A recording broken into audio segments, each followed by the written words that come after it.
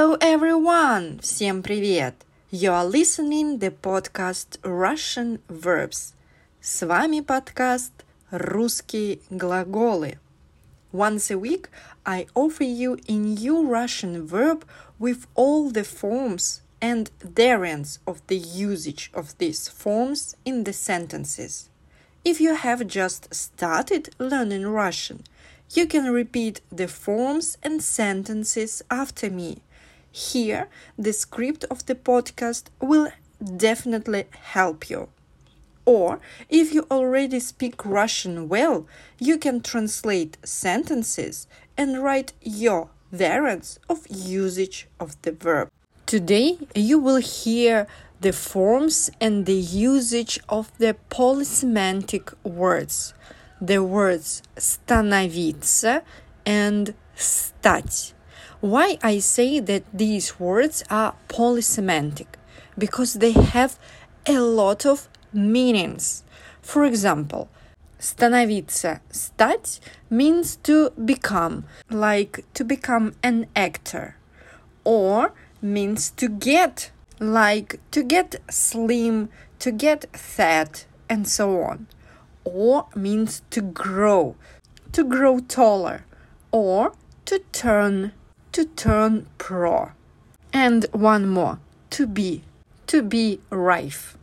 So the words становиться and стать are polysemantic. Continue listening and you will know how to use these verbs in different meanings.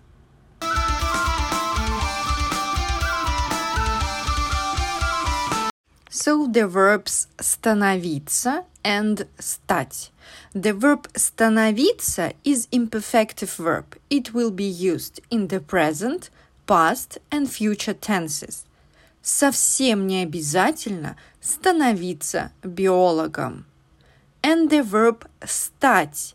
This verb is perfective.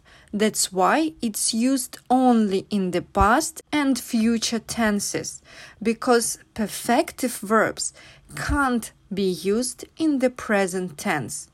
The result action can't be now in the present tense.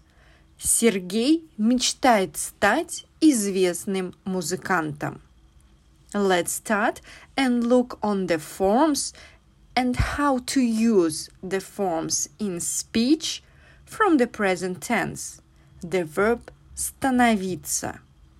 Я становлюсь, ты становишься, он становится, она становится, мы становимся, вы становитесь, они становятся. Чем старше становлюсь, тем дольше работаю. Поневоле становишься жестоким с теми, кого любишь. Если честно, становится немного страшно. В 16 лет она становится студенткой.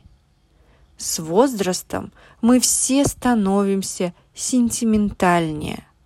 С каждым мгновением вы становитесь все моложе и моложе. Все становятся богаче, и граждане, и государство. Past tense, the verb становиться. Он становился, она становилась, они становились. Надо, чтобы ребенок становился самостоятельным. Она трижды становилась сильнейшей в Европе. События книги становились реальностью. Past tense, the verb стать. Он стал, она стала, они стали. Как ты стал популярным? В 30 я стала переживать больше, чем в 20. Мы как-то стали забывать главное. Future tense, the verb становиться. Я буду становиться. Ты будешь становиться, он будет становиться, она будет становиться, мы будем становиться, вы будете становиться, они будут становиться. Решила, что буду становиться красавицей. Ты не будешь становиться врагом.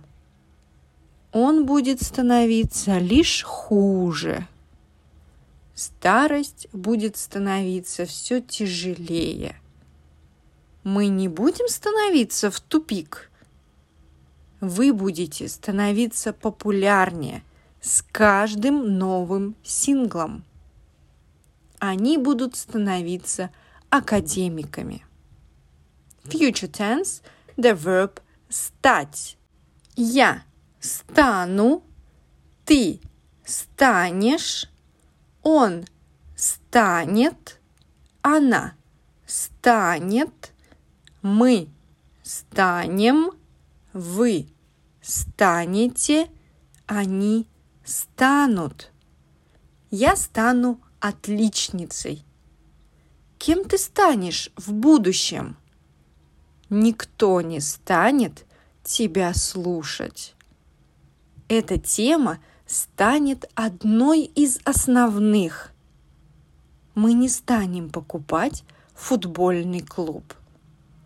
Вы станете самым богатым человеком в мире.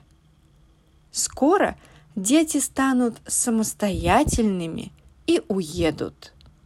And one more, the last verb forms, the imperative forms. The verb становиться. Ты становись, вы становитесь. Никогда не становись у меня на пути. Вам надо, вы становитесь. The verb стать. Ты стань, вы станьте. Стань таким, каким хочешь видеть других. Станьте в очередь.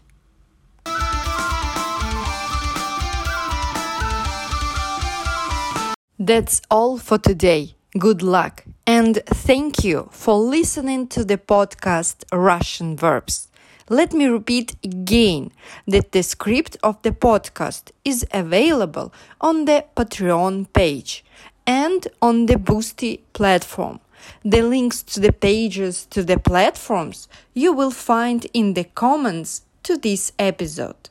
Please let me know what you think and tell other people about podcast Russian Verbs on social media. Пока-пока!